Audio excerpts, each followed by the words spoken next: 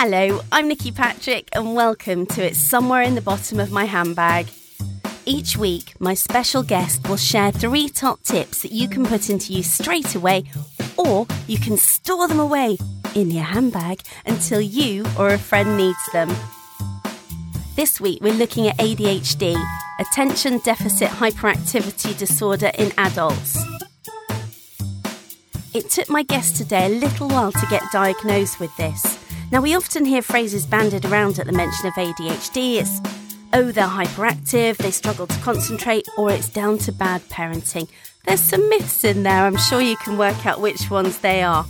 It can be hard to get a diagnosis, so my guest has got 3 top tips to make things easier.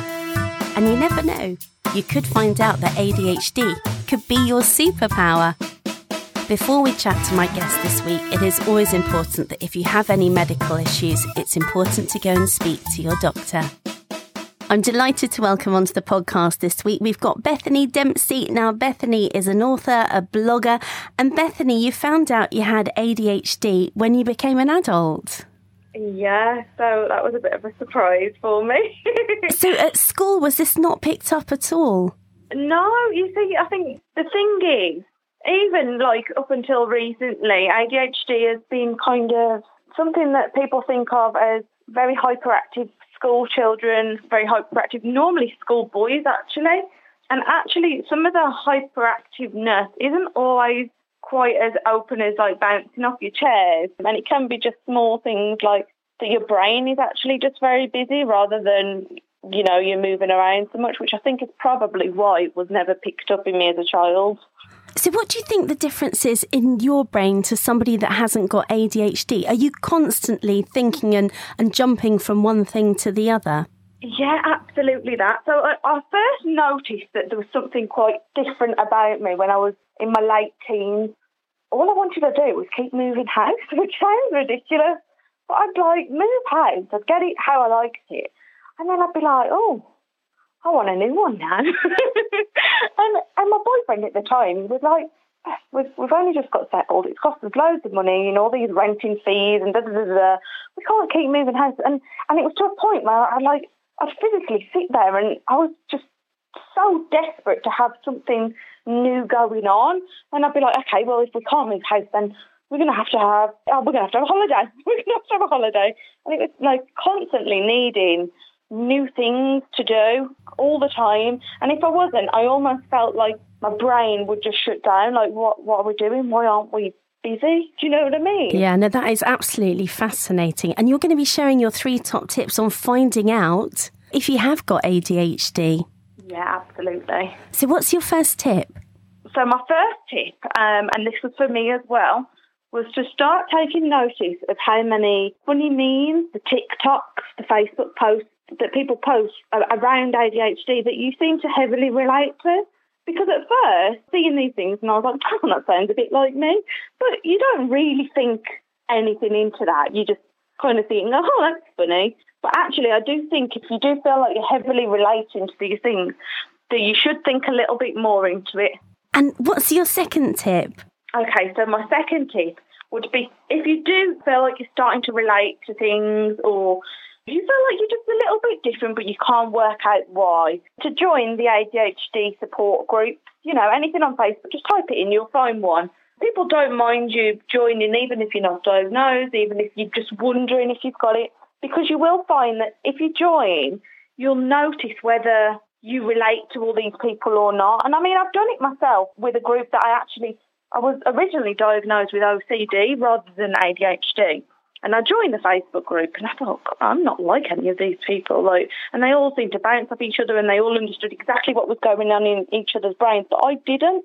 Whereas when I joined the ADHD support group, I knew that these were my people and these were people who had exactly the same mind as me.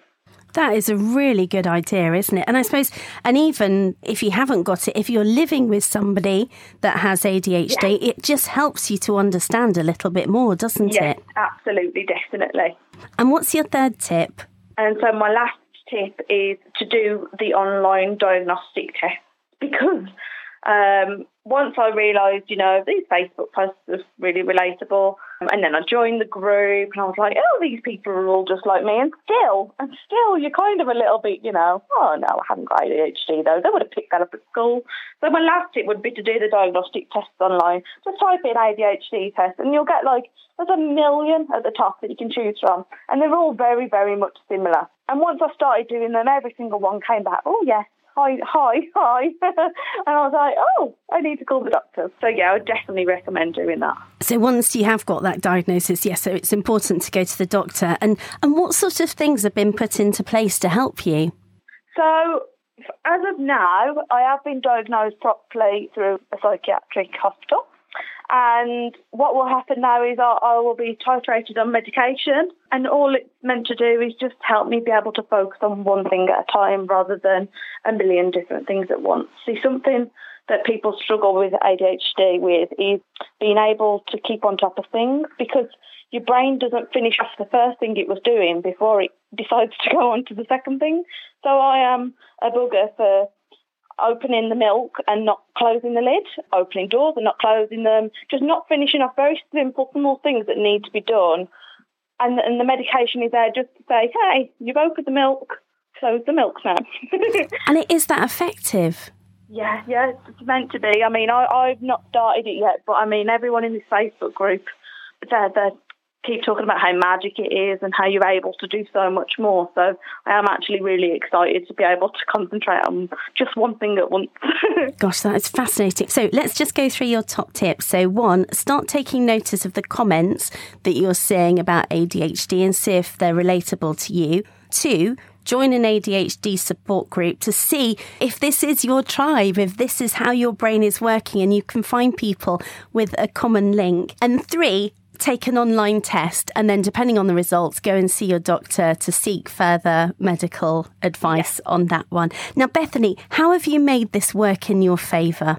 So for me, it's actually always worked for me because I am quite a creative brain. It helps me to be able to do things. So I've recently published 3 books, and I did them all within about 2 months, which everyone was like, wow, but that's what happens with ADHD. Your brain does something called hyperfocus. So the things that you do actually enjoy doing, you really do focus on them to a point that you finish things really quick. So that has helped me in that sense because I've managed to get quite a lot done. And your books look absolutely beautiful as well. So is everything on your website? Yeah. So my website is thedempseydiaries.com, and I cover everything from motherhood to mental health and now obviously ADHD too. And I just try and make everything kind of normalise the things that people don't talk about so much. Oh, well, Bethany, thank you so much for chatting today. And I'm sure your advice is going to be really, really helpful to so many people. And I think that support group one, I mean, that is genius, isn't it? It really is. And people are so welcoming as well. They're so lovely, these people, because they understand that everyone is just trying to find their feet. So it is lovely. Yeah. Oh, well, Bethany, well done. And have you got another book that you're mulling over that you're going to put out? Yeah. I think I've got 3 books on the go that I'm actually writing at once, you see. Oh, fantastic. Fantastic. Well, I always like to find the positive in everything. And I mean, isn't it great that you've got such a creative brain and that you are able to do all of this? Oh, absolutely. We do. I call it the superpower because I do think actually, although it has its downfalls, it definitely has good points too. Well, it's been really lovely to chat to you, Bethany. Thank you so much. And just tell me, if you did have to wear a superhero costume, what colour and what would yours look like? Oh, it would definitely be glittery and probably bright pink. Do you know, that is how I envisioned you, with a big pink cape and looking gorgeous and a little tiara thrown in for good measure. I don't know why. Oh, absolutely. Yeah, I'd love it. Thank you so much, Bethany. Thank you. Thank you for having me, Nikki.